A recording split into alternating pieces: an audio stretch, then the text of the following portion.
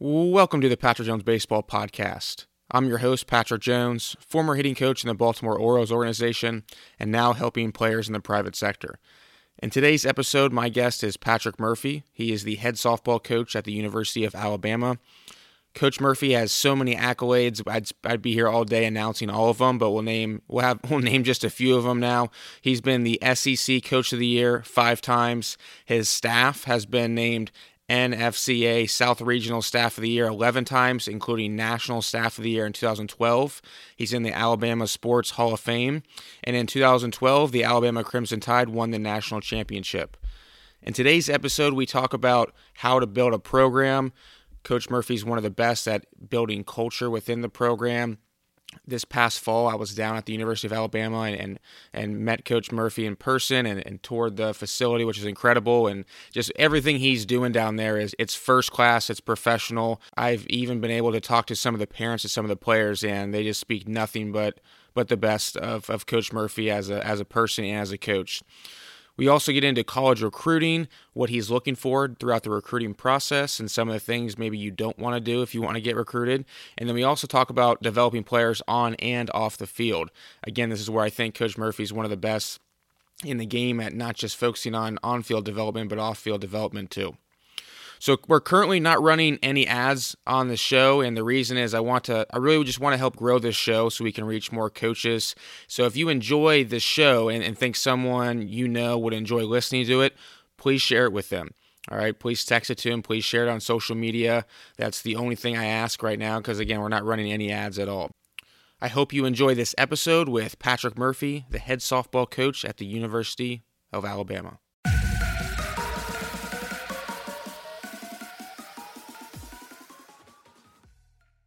All right, we now welcome on Patrick Murphy, who is the head softball coach at Alabama. Coach Murphy, appreciate you coming on today. Patrick, thanks for having me. Really appreciate it. So I was at the NFCA. I think I told you that last week, and I just so happened I was just standing in line at Starbucks, and I just started to have a conversation with somebody, and it was one of your players, Montana, and it was her mom, Stephanie. And, we started talking and we started talking about you because I said, you're coming on the podcast this week. And I thought one of the really cool things that Stephanie as a parent was saying was just how awesome the culture is there. And so I guess my first question to you right off the bat is, there's a lot of coaches who are going to be listening to this. How do you go about starting to build a culture where you have parents and players out telling everybody how awesome it is to play at a program with a great culture? Well, I really appreciate that. That's a great, great family. And we are going to miss Miss Fouts when she graduates in May. She'll have 2 degrees and she's just going to do great things in life and beyond softball. She's just a great kid. But I think at the very beginning of my career, when I thought I really wanted to be a head coach. And actually, I thought I was going to be a college basketball coach. And I grew up in a small town in Northeast Iowa and 964 people. And from November to March, every Saturday, I would put a 89-cent frozen pizza in the microwave. You're way too young it used to be 89 cents, Patrick, believe me. And you throw it in the microwave and it would come out. It would basically taste like cardboard, but I thought it was the best thing in the world. And I'd take it downstairs and it was colder than hell outside, but basketball was on TV. And NBC Sports, it was Dick Enberg. I can remember UCLA and Notre Dame games just being incredible. And 3 stations, ABC, CBS, and NBC. And I just thought, man, that would be fun to be a college basketball coach. And then as I went along, obviously, took a turn to softball, but as a head coach, you're responsible for so many things and you wear 1,000 hats, but also you can kind of set the course for how your program is going to be run in several different ways. So players, families, fans, alums, and the entire staff that helps you. And it's one of the neatest things about, being at a school for 27 years, that helps. But just having parents and kids buy into what you're trying to teach and the person first, the athlete second, all the things that we talk about. And, it's not for everybody. And it's a big decision, obviously, when they say yes. And for us, we're thinking 40 years down the road. We're not thinking just 4 years of college.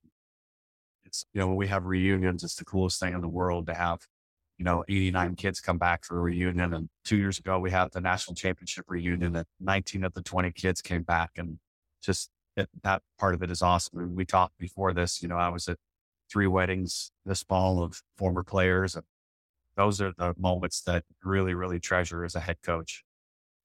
Yeah, no, that's awesome stuff. It seems like, you said you mentioned you coached basketball or wanted to coach basketball, but I was also reading up on you and saw that you coach baseball too. And I want to ask you this because I was reading online. I want to see if this is actually true. And did you coach at Independence High School, their baseball team, and at the University of Louisiana Lafayette softball team at the same time? Yes, because Iowa high school baseball plays in the summer. Okay. It's the only state that still does it. So I would coach college softball till the end of May. And then I'd get in my Mazda MX-6 and race home to Iowa. And some years I'd miss the first couple of games because we would make the World Series. And then I'd go home because I was on a part-time contract in Louisiana. So I wasn't getting paid in the summer.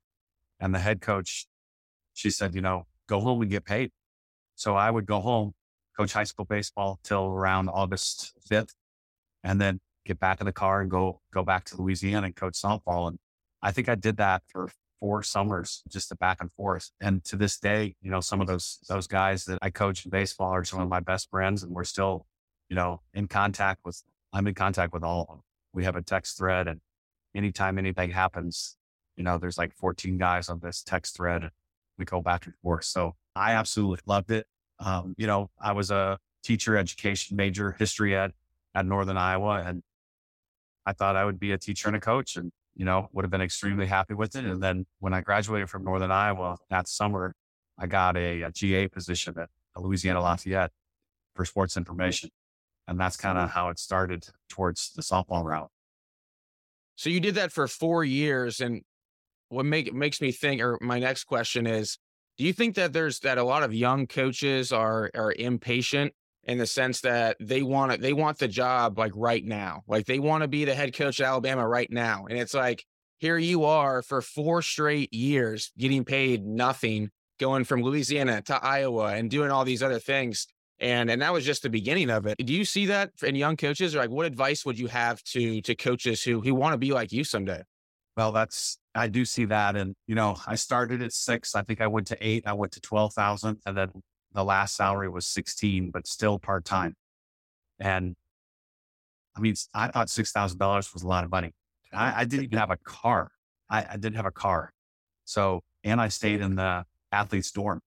So I was with the football team, great guys, bunch of great people. And, I learned a lot, but I really do think that sometimes you miss a step. Like I have a manager that was with me.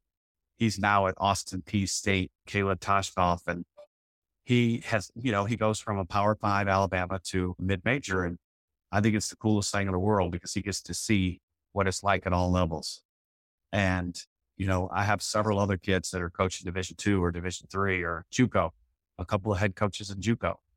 So, it's you got to pay your dues and climb the ladder, and you got to be patient because you're right. A lot of people want it right now. Yeah. And that the ability to work through something is tough to find nowadays.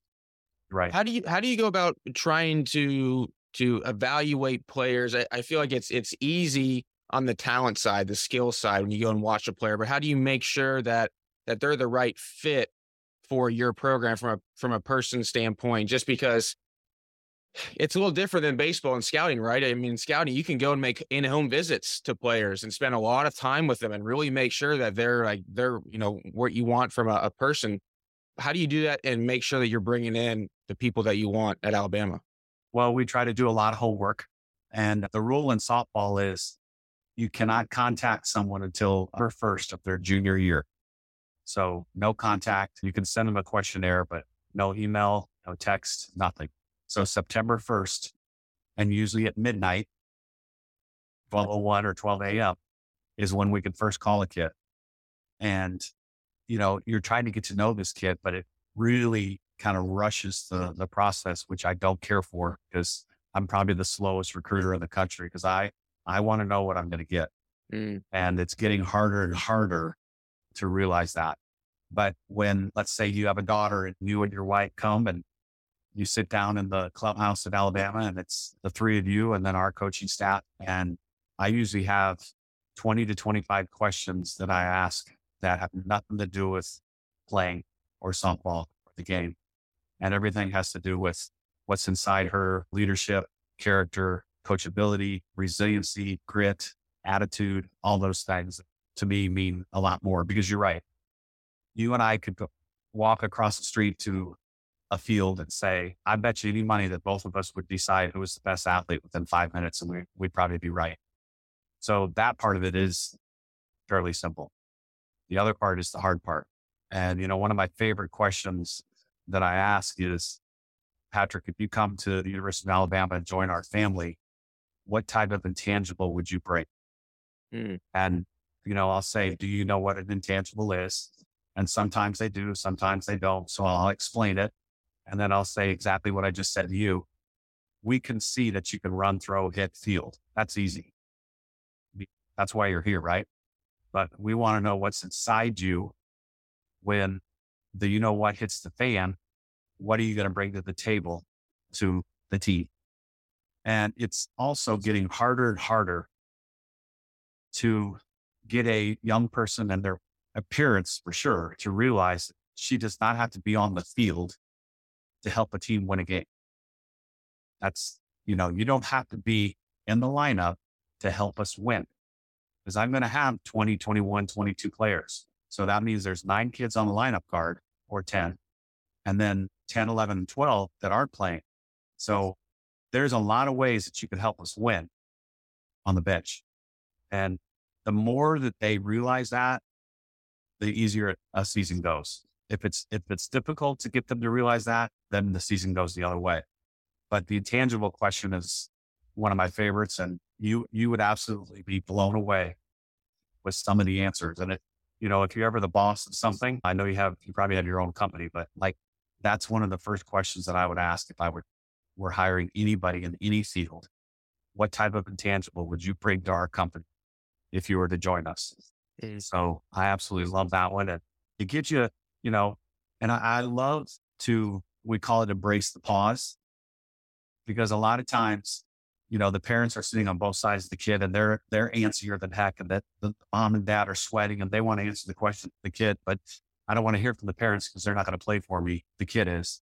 So there's this awkward silence, in there, and it's a good silence because the young lady's actually thinking about what she's going to say, and everybody else is giving her the time to do that. And then usually when the first thing she says, it's just poetry. And there's been some answers where I literally get up and say, let's go. I'm in. That was a great answer.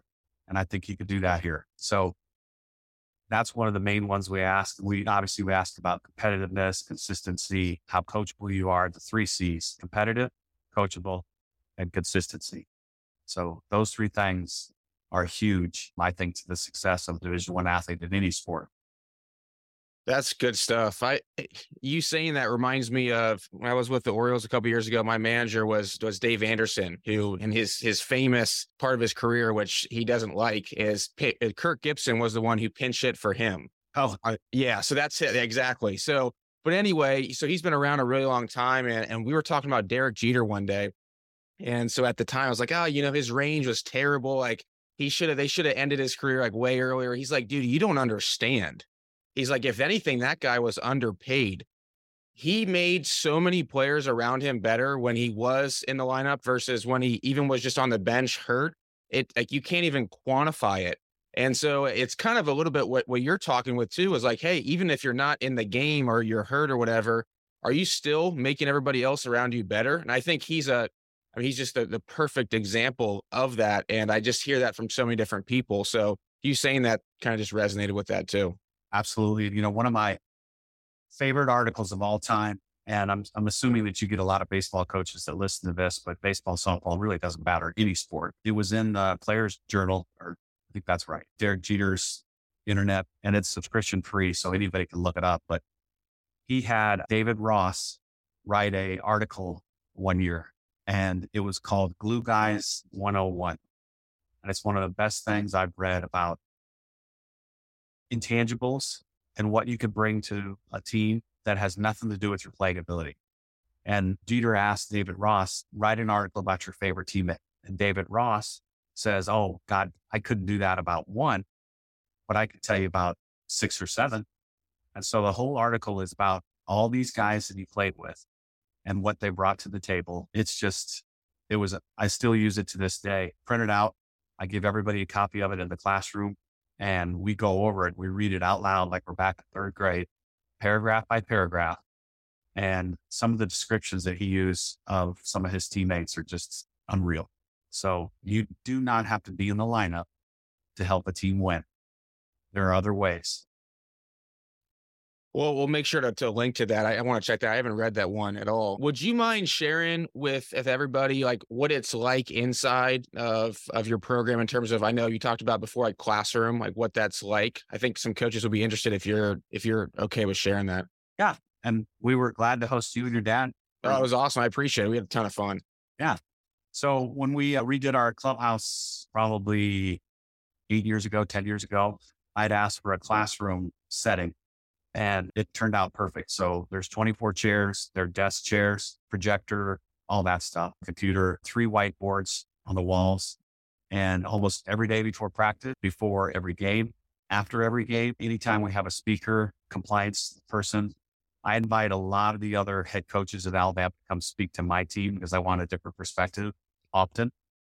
And they'll come and they'll do that in this classroom, but we use it all the time. And it's one of the best things that, we do actually. I've had several kids that graduate that will come back and say, hey, Mark, are you still showing those videos, telling stories in the classroom? Because that was one of the best things that, I experienced when I was at Alabama. And I said, absolutely. And I really appreciate the feedback. But it could be 5 minutes one day. It could be 10 minutes, 15, and it's usually something about a life lesson. Or some days we watch video of another team or a picture. And it's just it's a good environment for the team because obviously it's everybody on the team, managers included, the athletic trainer comes, the strength coach is there, all the coaches, and it sets the tone for the day. And I try to find either entertaining, funny, or tug at your heartstrings sort of videos. And I've got a library of different things that we watch. And I try to remember what we watch so it doesn't repeat, too often. But it is one of the best things that we have at Alabama, I think. Yeah, I think it's a really cool concept, and it kind of I think a lot of times you put on the uniform, you're there for practice, you get into like softball mode or play mode. And so it allows you to be in a different environment. And so you're open to learning new things. And I think I think it's really cool. The first time I saw that was 10, 15 years ago was Vanderbilt baseball. And you two are really the only people I know of who do something like that at setup. So I think it's awesome. Yeah. I mean, 10 minutes is not going to kill you.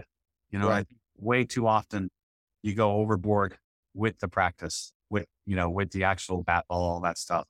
But sometimes 10 minutes, 15 minutes inside a classroom talking about something other than baseball or softball goes a long, long ways.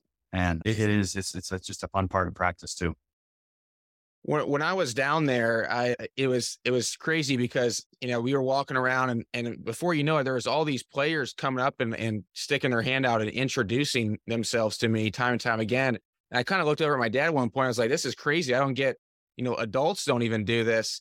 Can you share like what your philosophy is on the handshakes that you teach the players? Like, I think it's one of the coolest things because I just don't see that anywhere.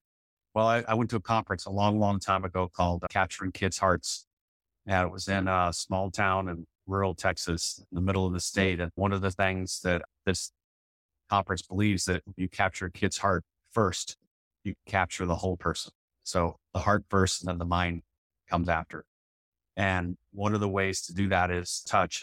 Really the main appropriate physical touch is a handshake. And so there's 8 steps to a professional handshake that I teach the team every year, usually in the first week of the school year. So everybody knows there's no dead fish, handshake. And, like obviously it meant a lot to you. And it's like a 4-second job interview. or a 4-second first impression. And you don't want to fail the first impression. Right. So, and then the other thing that we say is be first in every encounter. And so like you and your dad, you were new in the clubhouse. As soon as you see somebody new in the clubhouse, you rely on you. Patrick doesn't come up to you and say, hey, I'm Patrick. He's the new guy. He doesn't know you. He's in your house. So you go over to him first and stick your hand out, introduce yourself, and say, welcome to Alabama, and then go from there. And that goes for anybody in a bullpen, on the field. If you don't know somebody, you don't turn to a teammate and say, hey, who's the guy with the glasses? No, you go over and you say, hey, Patrick, I'm Patrick Murphy, and introduce yourself and say, welcome to Alabama. So, when you affirm that behavior, that helps me, because now the girls realize that you really appreciated that. So when you just said that, that's one of the first things I'm going to say at the team meeting coming back in January from Christmas break. And you are also part of, we do something called Pay Attention to Detail Day. I don't know if I told you this, but on the last day of fall ball, we gather in the clubhouse and we have a answer sheet. There's 20 questions. And throughout the fall, we have a calendar, every day or every month, and the kids get the calendar. And if somebody is either coming to visit or maybe a trip or something, it's on the calendar. And I write first and last name, who's coming. And then Pay Attention to Detail Day, we pair them up into twos. And then I have all these questions. There's 20 questions about whatever happened in the fall. And I'm a stickler with first and last names. So I said, what was the first and last name of the gentleman that visited us from Ohio? And it was the exact day. And then I threw in his dad was with him. So when I introduced you, I don't know if you noticed that, but I said to everyone, this is Patrick. He's got a cool name. So I was giving them a little, head start with that. So all they really had to remember was your last name. And fortunately, I think 4 of the pairs got it. So it wasn't a perfect 10 for 10, but it was, I think, 4 for 10. That's all right. I tell you what, but that's the stuff right there, though, that the handshake in someone's first and last name, everyone's favorite word is their name. And so I think you're setting them up for success, as you said earlier, for the next 40 years. So I think that's so cool. And I think it goes back to just, we were talking about earlier, just the culture that's there and how you're developing the person more than really the player. And I think if you develop the person, the player is going to come out and reach their potential. But I think it's awesome, man. I think everything that you're doing down there, it's really cool. It helps that if the young lady of their parents can see the bigger picture, because not a lot of people see the bigger picture. They just think about the 4 years. And, you played baseball, I played baseball, but we're not playing baseball now. Right. And you're an athlete for 4 years in college, but you're a person, a human being. And women outlive men by like 12 years now. So these ladies are going to live, 65 more years as a person, not as an athlete. Mm-hmm. So we're doing them a disservice, I think, if we don't teach some of those things, because they're going to be a person a lot longer than they're going to be an athlete. What's your philosophy on players talking about playing time? I think that's something that a lot of coaches struggle with, and some have open door policies, some are don't talk to me about it. Like what's the best way that you have found over your career if a player, they feels that they should be playing more? No, they can absolutely come and talk, and usually it starts, assistants, it goes up the chain a little bit. Yeah. And, usually it's pretty simple actually when they come in and ask, but I've also changed my philosophy with the parents too. It used to be, don't ask about that, but now I want them to, because, imagine yourself, you have a daughter and you probably coached her or watched her since she was 6 years old, all the way up to 18 years old, right? You were around her forever. And then all of a sudden, boom, no communication. You don't know what's going on, nothing about her, anything really. And I realized that was probably not the right thing. And I heard the Tennessee women's basketball coach speak at a conference, Kelly Harper. She was awesome. And she was kind of like the same mindset as myself, but she changed too. And she said it was for the better. And I really liked what she had to say about just open communication because, it's still their daughter, their life. And so now anybody wants to talk, call me about anything. It's an open door. Anybody can ask about anything. And, honesty is the best policy though for anybody. And you don't play mind games. You don't play favorites. You don't put anybody in the doghouse. And if you have to discipline somebody, if I have to say something to you, Patrick, on Monday, on Tuesday, I'm supposed to be the adult, right? So I don't hold a grudge against you, but if you hold a grudge against me, that's up to you. Mm-hmm. I'm not going to. And I think a lot of coaches don't do that. And just once I say my piece, I'm over and done with, and I probably forgot what the hell I said 10 minutes after I said it. So we challenge the young ladies, when you come back the next day, water under the bridge, let's go. And because Murphy's going to be the same person that he was yesterday, the day before, whatever, he's not going to hold a grudge against you. And we call it separating the who from the do. So Patrick is who, the person. The do is you threw an 0-2 pitch right down the gut and the kid hit it out. So your performance stunk, but I still love Patrick the person. So who versus do. It's always, the person comes first. Still love you, the kid, person. Your action on the field is the thing that we did not like. Too many kids have it the other way around where their whole self-esteem, everything about them is tied up into their performance, not the person. And then that also, a lot of parents, which I'm sure you realize, that also is the case with them. So if daughter goes 4 for 4, they have a good time on the way home. If she goes 0 for 4, parents don't talk to her on the way home, which is not a good thing. Because she's saying, Dad only loves me if I go 4 for 4. That's what she's thinking, which probably is not the case at all. So it's kind of a tough road, but once they get into our program and realize that I'm going to love them no matter what they do, then it's like they don't have to worry about me. So if they look down at third base and the bases are loaded, 1 out, they see me, you can take me out of the equation. Doesn't matter whether you hit it or not. I'm going to be good with you.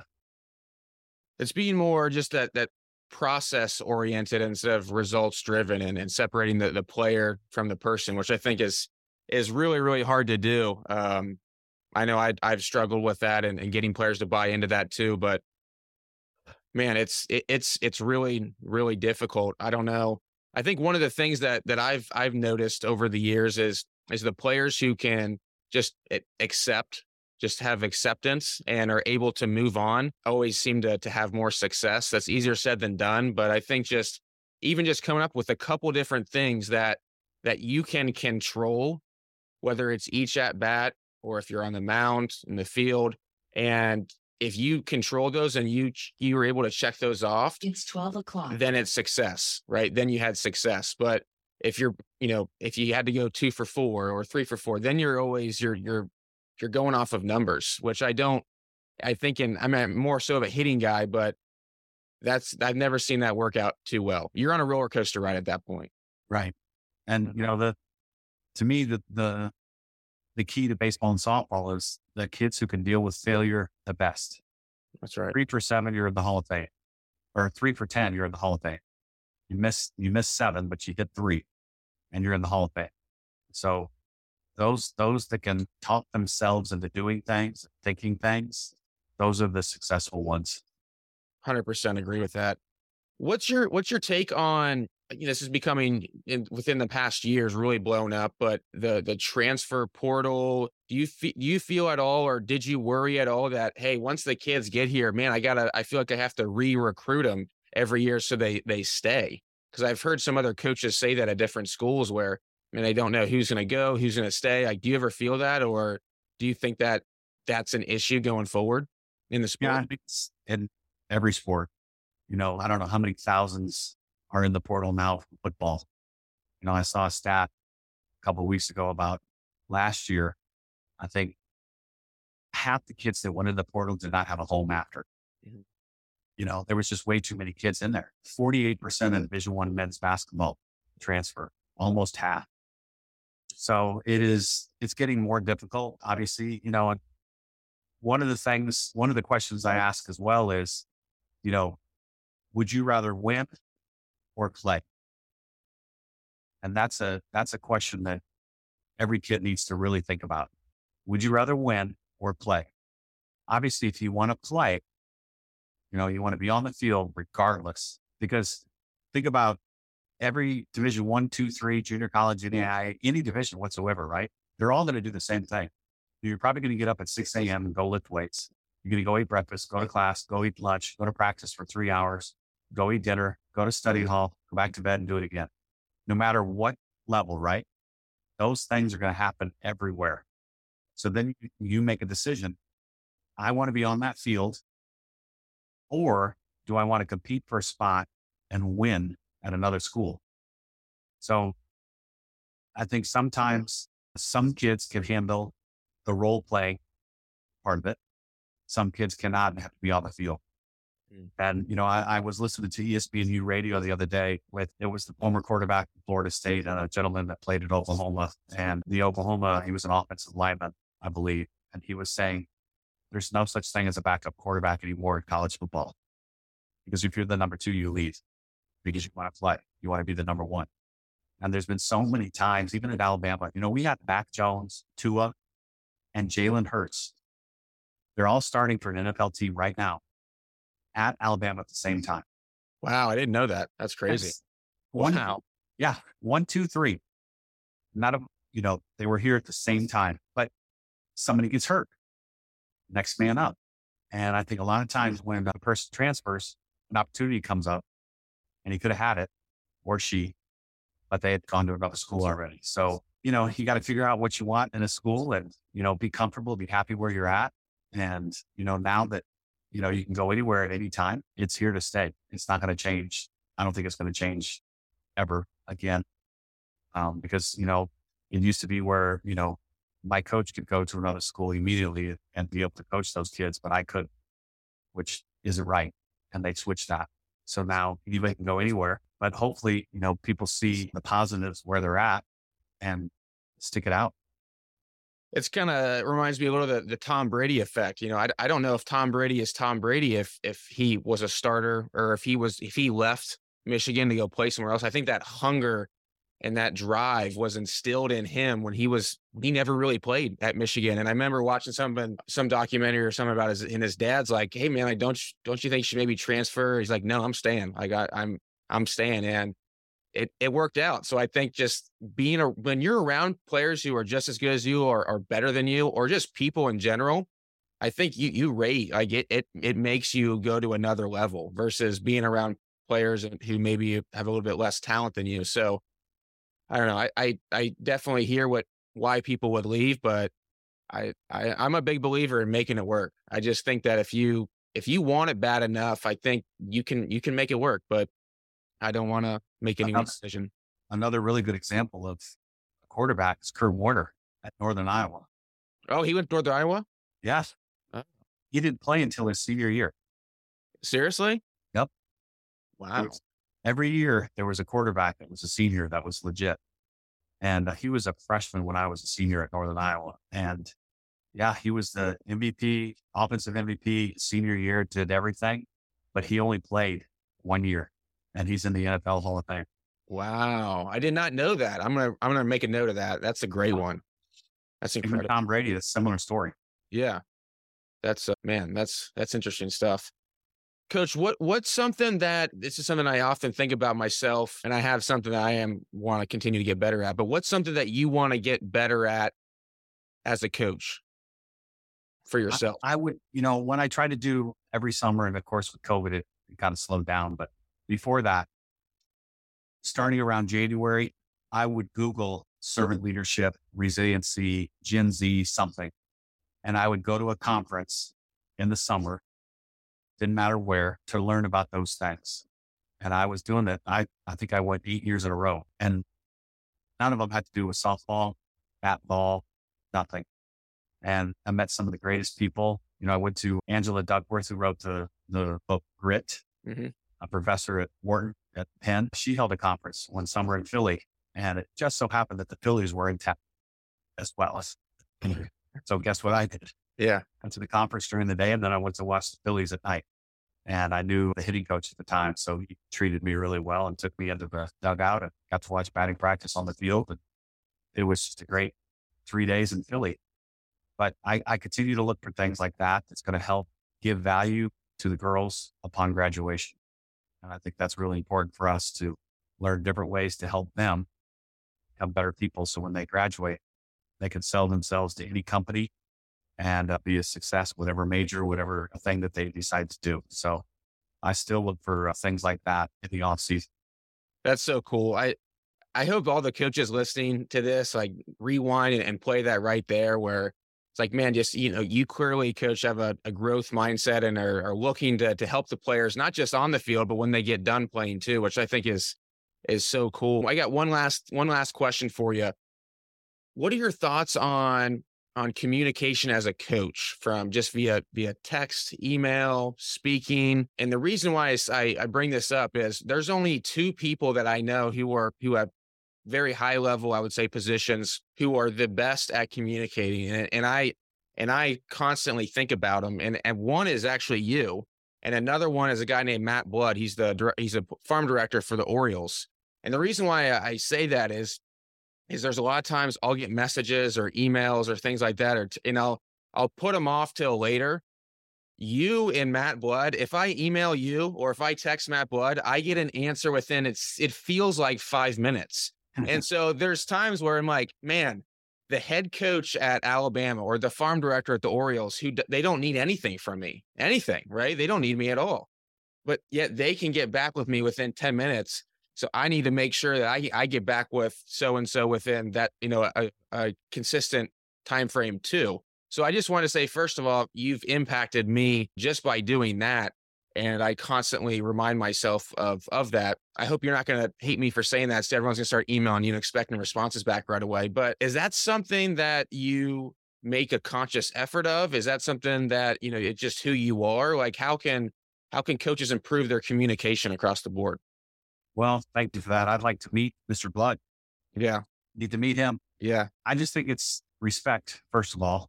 And then obviously, we get a lot of texts, emails, whatever. And I have this thing about, I do not want to have like a huge amount in my inbox at the end of any day. Mm-hmm. So one of the first things I do is I have an agenda, what to do each day. I go lift weights. I come to the office. And then probably the first 30 minutes when nobody is around me, I'd start the emails. Mm-hmm. And then the next hour and a half, I plan a practice, but that's also at the same time. And I probably should turn it off, but it's not. But when it dings and it says you got an email, I probably look too often. And I still do not want to have a ton of inbox emails at the end of the day. So I do not have an Apple Watch. I feel like I would be way, like a lot of people have suggested it to me. I do not want that. The phone is enough. The computer is enough. But I think it's just a sign of respect to, when somebody emails you, just respond. And, it doesn't have to be 14 paragraphs. Right. Just, hey, thanks for the email. Appreciate it. And then whatever they ask for, try to get it right away. Yeah. But I think No, I think it's rare. I think that's why it stands out to me. I think people do it, but it's just something I picked up on. So I just want to say that, but I appreciate your time. I know you're very busy and especially getting ready to ramp up once the kids get back to school. So I appreciate you coming on the podcast. A big fan. I'm going to definitely try and make it down to some games this year. And man, always going to be pulling for Alabama softball. I appreciate that. And you do need to come down because it's an experience. And I hope all your listeners too, if you're ever near Tuscaloosa and there's a home game, come over to the Rhodes House because it's a great experience. It's like impossible to get tickets though, right? I mean, well, you can call me now. I'll get you a couple. Okay. Thanks, Coach. I appreciate it. Thank you, Patrick. Thank you for listening to another episode of Patrick Jones Baseball. If you enjoyed this episode, please share it on social media, text it to a friend, email it to another coach. This podcast is going to grow by word of mouth faster than any other way, and I need your help in order to make that happen. So if you enjoyed this episode, please share it with somebody. Thank you for listening, and we'll be back with another brand new episode next week.